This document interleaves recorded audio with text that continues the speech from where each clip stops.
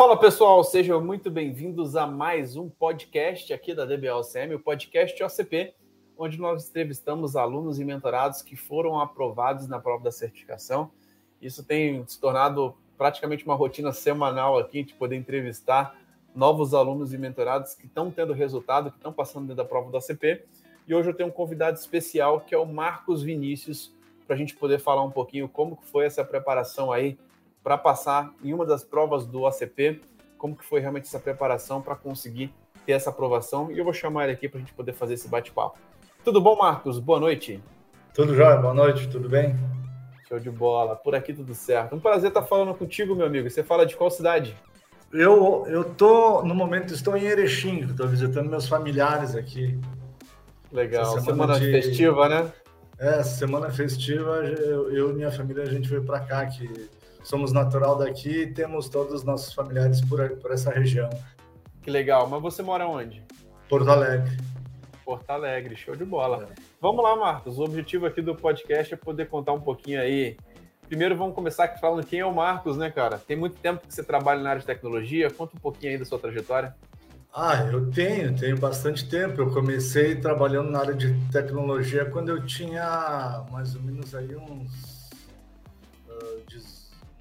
18 anos. Tipo assim, eu fiz o curso de processamento de dados, com 14, 15 anos já comecei a trabalhar, mexer com computador, né? Eu sou quase um Jurassic Park. Eu comecei a trabalhar, comecei a estudar com computadores Brascom, CP500, Polimax, entendeu? Marcas assim, que era ainda tela verde. Então, comecei a trabalhar, o meu curso de segundo grau basicamente era Basic e COBOL, né? E depois entrou Pascal, C++, e aí eu tive meu primeiro emprego no hospital Santa Terezinha, onde eu comecei a implantar um sistema de contabilidade. E aí depois eu fui trabalhar na URI, na Universidade Regional aqui da região, como monitor de laboratório de informática.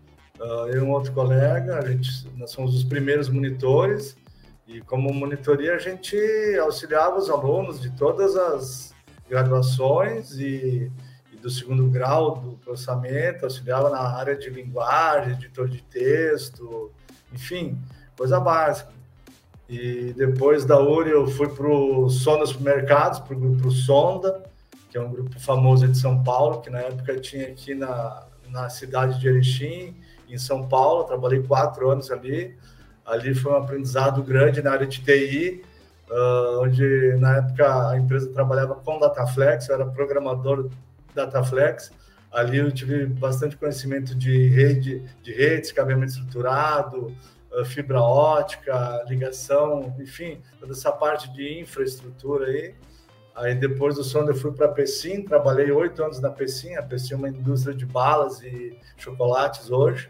Foi ali que eu comecei a trabalhar com Oracle. Eu entrei como programador Dataflex e um belo dia os diretores da empresa decidiram que eles precisavam de um sistema, de um ERP que integrasse todas as áreas, e daí foi escolhido o Oracle EBS. Então eu comecei a carreira como DBA com Oracle EBS, implantando o Oracle juntamente com uma equipe, com uma consultoria externa que implantaram o EBS, e eu era DBA da implantação.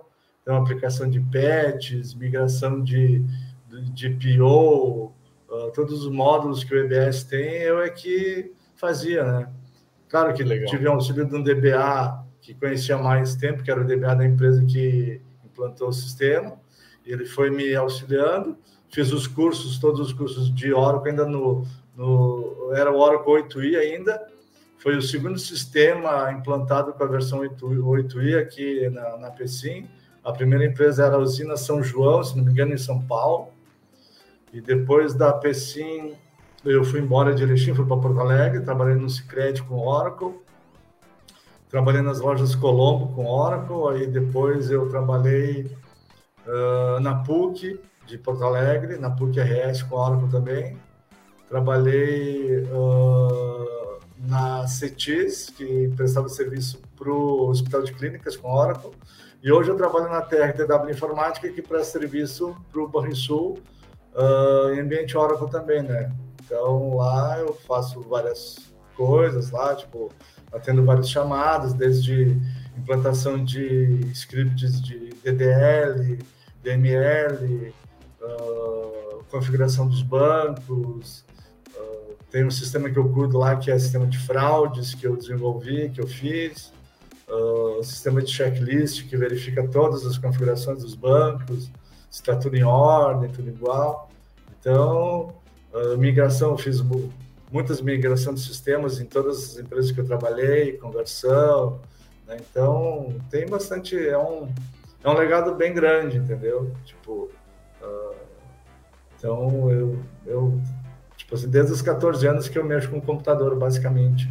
Com tecnologia, né? Mas e com Oracle especificamente? Quanto tempo de experiência você tem? Deixa eu fazer as contas aqui com Oracle. Desde 2001, de 2001 até agora, são 22 anos. Caramba, cara, que legal, que legal. E você já tinha alguma certificação antes de passar nessa prova agora que você fez?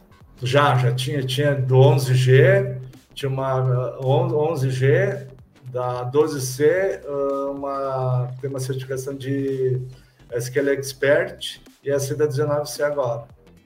Que legal, cara, que legal. E qual que foi a necessidade aí, cara, de você realmente buscar certificação? Você estava sentindo a necessidade de se atualizar? Algo que algum projeto estava pedindo? De onde surgiu essa ideia? É algo que os projetos pediam. Quando eu entrei no Hospital de Clínicas, pela CETIS, a CETIS exigia na época que a gente tivesse certificação, que eu tivesse certificação 11G. Eu fiz a 11G e depois que eu saí da CETIS e fui para o banco exigiu também que eu tivesse a 11G. Depois, para a nova licitação de 2015, de 2020, ou 2015, não, a licitação de 2020, o banco exigiu a 12C e para a próxima licitação eles estão exigindo a 19C. Então, eu já fiz para não ficar em cima do laço, entendeu? Para não ficar assim, 2025 é a licitação, então, até 2023 eu tinha que ter, no mínimo, a OCP, né? Então, tipo, o banco está com um projeto grande de DataGuard, a próxima certificação que eu estou me preparando vai ser de DataGuard. Então, tipo, o banco vai exigir na licitação certificação de DataGuard, então já estou me preparando, já tenho material do DataGuard, já tenho material disponível no clube da DBA-OCM também, que é as aulas de DataGuard, então eu vou assistir as aulas lá do clube e também vou montar um ambiente, um laboratório em casa para configurar o DataGuard. Já estou traduzindo um material de DataGuard que o banco precisa para distribuir para os DBAs de Oracle lá, que tem alguns DBAs que não têm o inglês fluente, né? Então, precisam estudar essa documentação. Então, já tem um colega que está coordenando esse projeto, que também ele vai disseminar conhecimento de DataGuard para toda a equipe, e o caminho mais ou menos é esse aí, né? Então, depois do DataGuard, tem outras certificações que eu vi lá que são legais, que eu pretendo tirar, para também ficar mais confortável em termos de... por exemplo, se não vencermos a licitação do banco, mas pelo menos eu estou disponível no mercado com certificações que o mercado atualizado, exige. Né? Tô atualizado, entendeu? Não ficar dependendo, tipo assim, não ficar dependendo de fazer isso em cima do laço, né? Que daí é pior. Perfeito, Marcos, muito bom. E eu lembro que você faz parte da nossa mentoria hoje, da DBOCM. Antes da mentoria, você já era um aluno ou não? Você já entrou direto na mentoria? Eu entrei direto na mentoria, não era aluno. Que legal, que legal. E vamos lá, Marcos, vamos contar um pouquinho sobre essa trajetória de estudos aí, sobre essa certificação. O quanto que foi interessante aí, cara, você acompanhar os materiais da mentoria especificamente. Qual foi a sua metodologia de estudo, cara? Você montou um laboratório para cada tópico da prova? Como que foi esse processo? Eu montei alguns laboratórios, tipo assim, eu fiz a primeira prova, eu não passei, no primeiro teste que eu fiz eu não passei, aí eu digo assim, puxa vida, onde é que eu errei, e vou ver vou listar lá o que eu errei, onde é que eu errei, vou pegar aonde que eu estou mais defasado, porque, assim, eu estava me dedicando, eu acordava às 5 da manhã para estudar, das 5 às às 6h30 para estudar. Estava estudando, achei que estava bem, estava estudando pelo material da DBOCA que o Thiago fez, que ele corrigiu as questões, os simulados e tudo, e fiz alguns laboratórios, só que não fiz todos. Aí justamente aqueles laboratórios que eu deixei de fazer foi o que eu não tive sucesso na prova. Então, mas eu achei que eu estava preparado, certo? Mas aí também, daí eu peguei isso aí, não falei para ninguém, acho que não era o momento de falar. Verdade, eu não sabia dessa informação. Eu digo assim, bom, se eu estou acordando às 5 da manhã, eu vou acordar às 4h30. Essa meia hora a mais, com certeza, vai fazer a diferença no final. E foi o que fez a diferença. Nesse um mês, eu peguei todo o material de novo, revi todo o material, revi meus simulados, comprei outros simulados também para fazer, para treinar, porque as questões nem sempre vêm como está nos simulados, vem fora de ordem, então o teu cérebro, eu acho que tem que estar assimilando isso aí.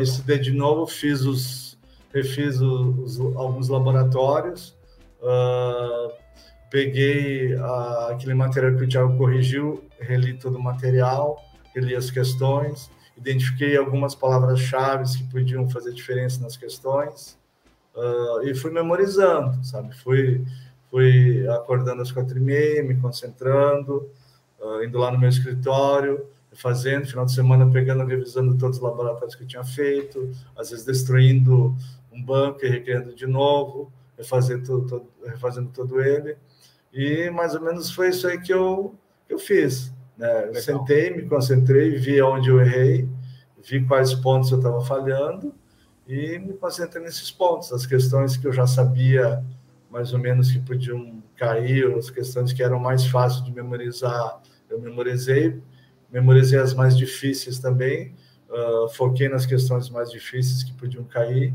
no teste, e foi isso que eu fiz. Né?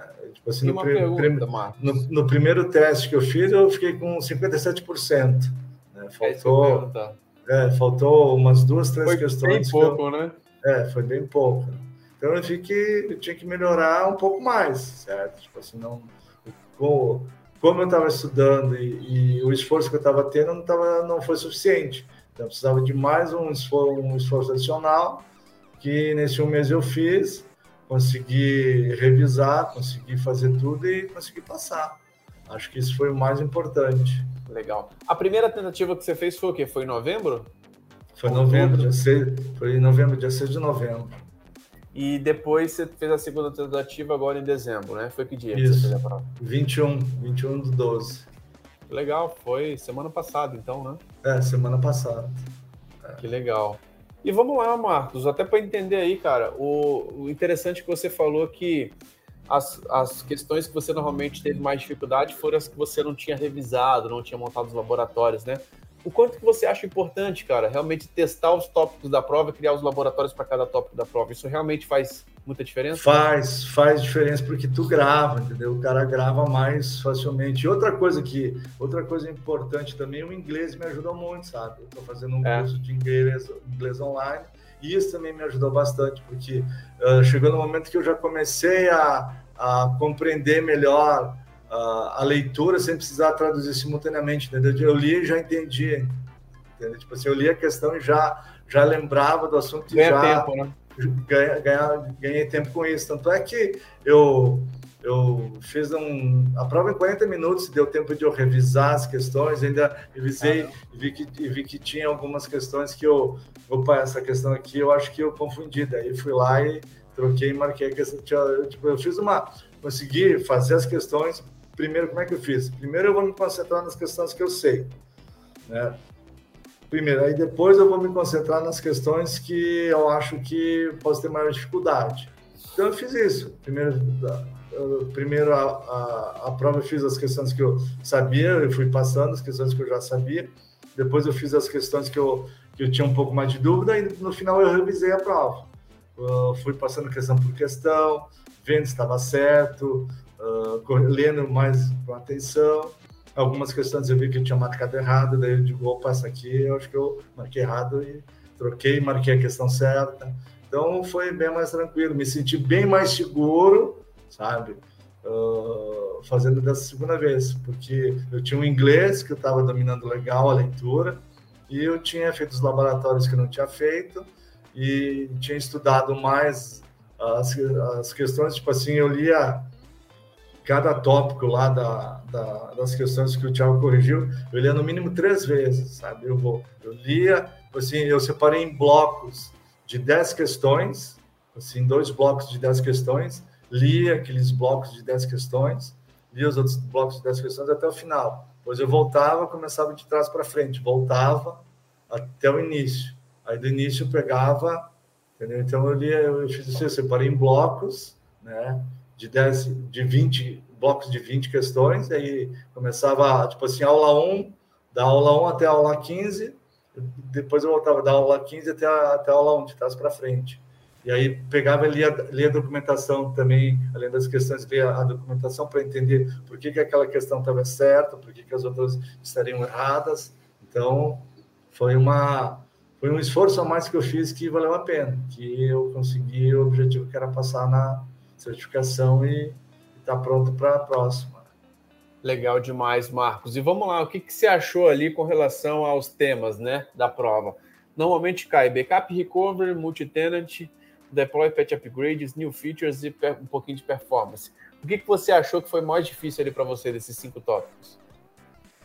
Eu acho que foi a multitene, ainda que eu tenho pouca prática em multitene, né? Porque hoje eu não trabalho com multitene, lá no banco ainda a gente não migrou para multitene, né? Então acho que isso aí foi a parte que eu mais demorei assim para pegar, sabe? Tipo assim, porque eu só tenho multitene, na prática são nos laboratórios, como não é o dia a dia, a gente às vezes fica confundindo aqueles CDB, CID, PDB, root lá, toda essa história aí, entendeu? Então, como não tem a prática ainda não tem muita vivência nisso aí, então isso confunde um pouco, sabe? Mas de resto eu achei bem tranquilo, a parte de TAN, backup, né? Parte de instalação também, foi bem tranquilo. Acho que o que mais me pegou foi a parte de multitenant. Legal, muito bom, Marcos. E pessoal, a gente vai fazer uma imersão de multitenant, inclusive agora em janeiro, que a gente vai estar abordando exatamente os temas que caem na prova, a gente vai abordar 8 projetos práticos e falar um pouquinho sobre o que cai na prova de certificação. E é um tema muito atual, né, Marcos? Porque Oracle 23C está chegando aí com a multitenant mandatória, então é algo que não vai ter muita escolha aí para os próximos anos, né, cara? É se adaptar ou se adaptar, né? Se adaptar ou se adaptar, não. Se adaptar ou pula fora, né? Tipo assim, ou tá dentro ou tá fora, não tem muita alternativa. Totalmente. Acho que é só questão de costume. A partir do momento que tu começa a trabalhar, tu começa a vivenciar, tu começa a absorver essa cultura multitene e tu vai acabar sendo uma coisa normal, entendeu? Tipo, sim. Você já tem o conceito de container, de PDBs, já sabe que dá para mover o PDB de um container para outro, né? Então, isso aí, esse conceito aí, só você trabalhar bem e pegar e, tipo assim, e tendo uma prática é mais tranquilo. Totalmente.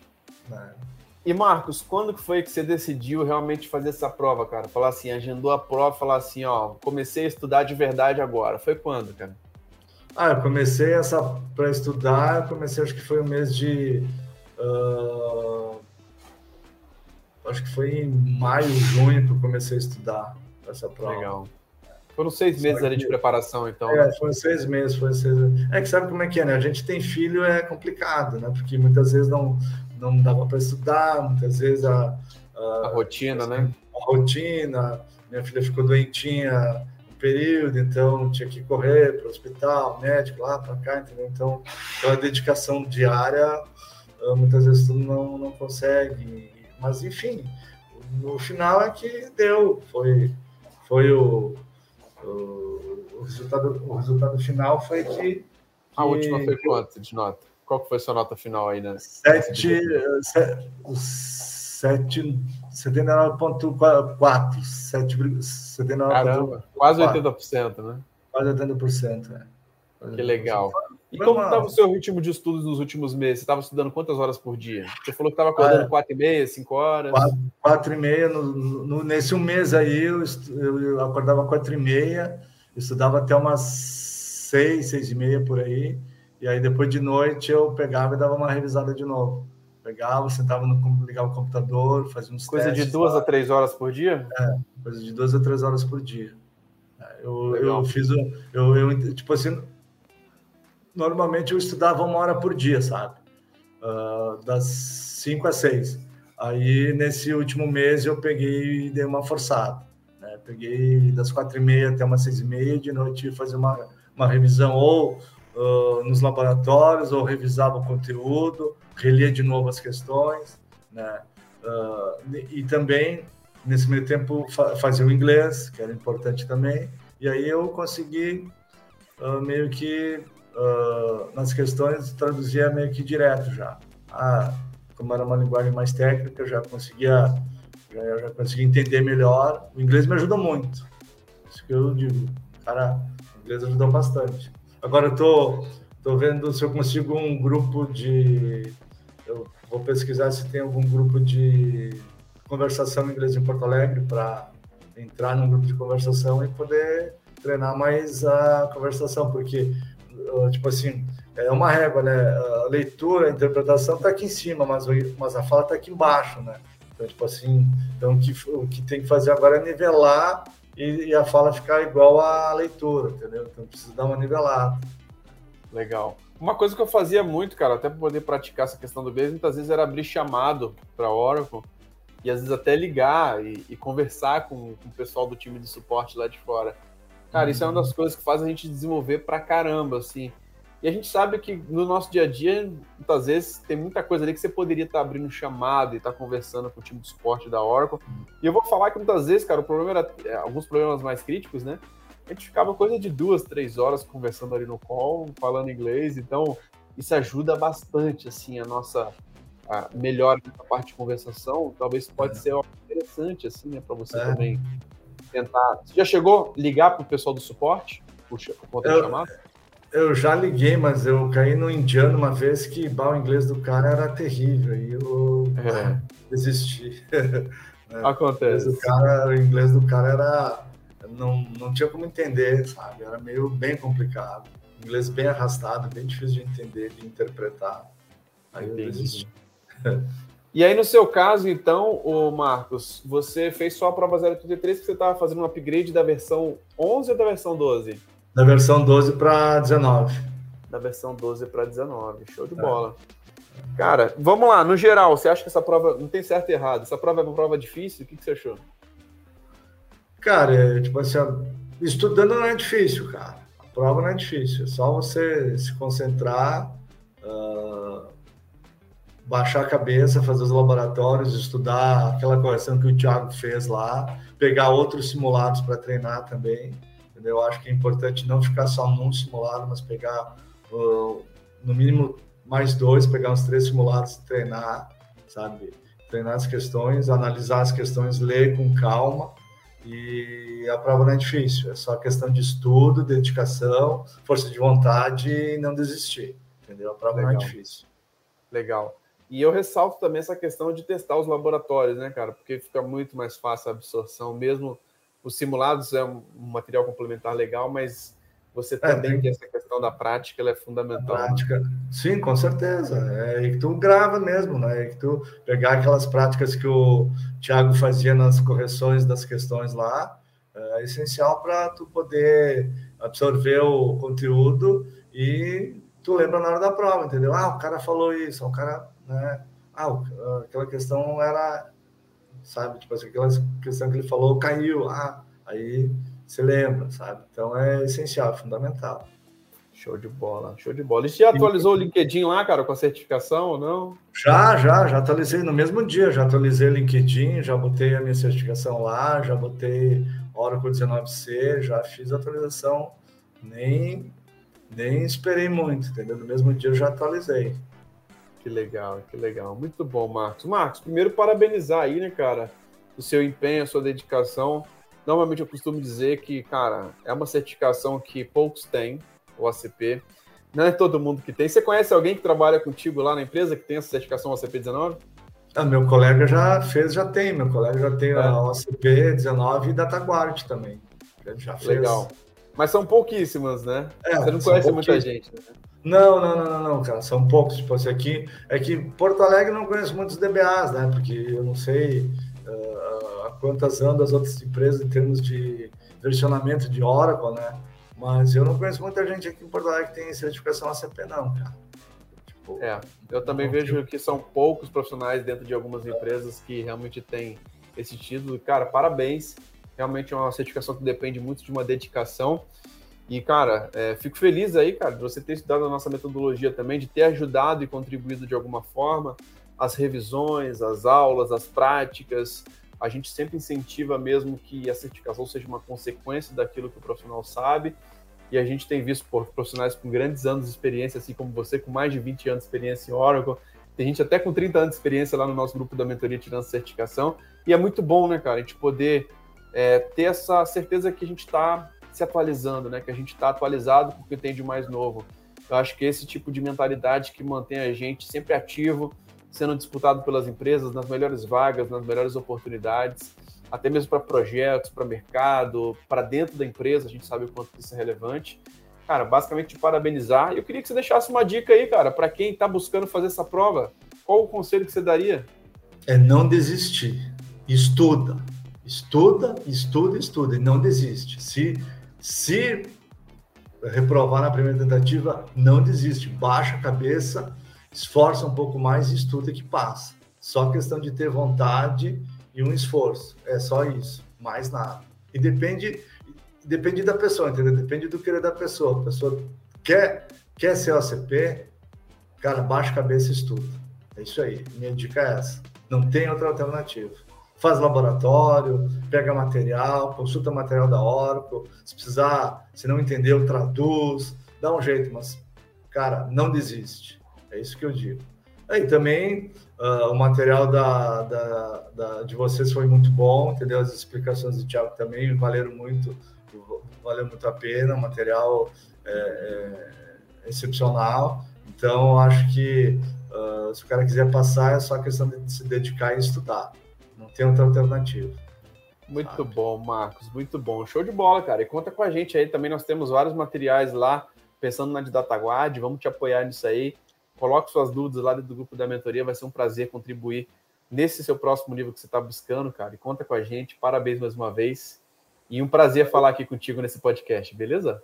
Tranquilo, velho, valeu. Eu vou usar o material lá que tem lá disponível no clube do DBA-ACM lá de DataGuard. Quando eu chegar em casa agora, eu vou instalar os laboratórios de DataGuard lá para começar a treinar, a entender. E depois já tem um material separado que eu já estou analisando aqui umas questões que o meu colega passou para mim, que ele fez a prova e ele passou o material, e eu já estou meio que dando uma olhada já. Essa semana está mais tranquilo porque é semana de festa e tal, estou dando também um descanso para a cabeça, mas eu já estou dando uma verificada nesse material, né, com mais calma, quero ver se até o final de janeiro eu já faço a prova de DataGuard. Show de bola, show de bola. Marcos, prazer falar contigo, meu irmão. Um grande abraço e até a próxima. Bom ano para vocês aí. Boas festas aí. Valeu. Valeu para nós. Abraço. Tchau. Muito bom, gente, a gente poder contar aqui algumas histórias aqui de sucesso de pessoas que realmente estão conseguindo tirar a certificação, que estão conseguindo evoluir. E a história do Marcos é bem inspiradora aí, de a gente poder ver sobre a resiliência de não desistir. E o Paulo Henrique colocou aqui uma dica para quem está começando do zero. Cara, depende do que você está começando do zero. Você está começando do zero da área de tecnologia? Eu recomendo que você comece por banco de dados. Começa ali pelos fundamentos básicos, pela linguagem SQL. Pensa em já ter uma certificação, pensa em estudar com projetos práticos. Isso vai te trazer um destaque muito interessante, tá, Paulo Henrique? E, cara, se eu estivesse começando do zero, eu andaria com pessoas que já atingiram o objetivo que eu estou buscando. Eu quero trabalhar na empresa tal. Cara, busca conhecer, entrar em contato com essas pessoas. Eu quero ter o cargo tal, eu quero trabalhar com Oracle, com banco de dados. Cara, anda com essas pessoas, entenda o que elas fazem dentro das empresas e entenda como executar na prática o que esses profissionais fazem dentro das empresas. Acho que essa é a melhor dica para quem realmente está começando do zero. É realmente saber atender as demandas do mercado, com prática, com mão na massa, tem um laboratório, teste e não desiste, cara, porque realmente a área de tecnologia é uma das principais características de quem realmente se destaca é quem é resiliente, quem não desiste, quem vai para cima e faz a coisa acontecer, assim como o Marcos deu essa lição aqui dele contando sobre como foi a experiência dele. Beleza? Então é isso, pessoal. Lembrando que a nossa experiência fica disponível nas plataformas de podcast, como Apple Podcast, Google Podcast, Spotify. Então assine a DBA OCP por lá, para você não ficar de fora dos nossos conteúdos. Então é isso, um grande abraço e até o próximo podcast. Valeu, tchau, tchau.